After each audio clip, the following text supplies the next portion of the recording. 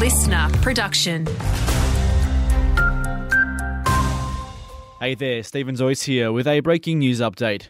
A truck fire has closed the northbound exit to Macleay Valley Way south of Kempsey. Emergency crews are currently on the scene extinguishing the blaze.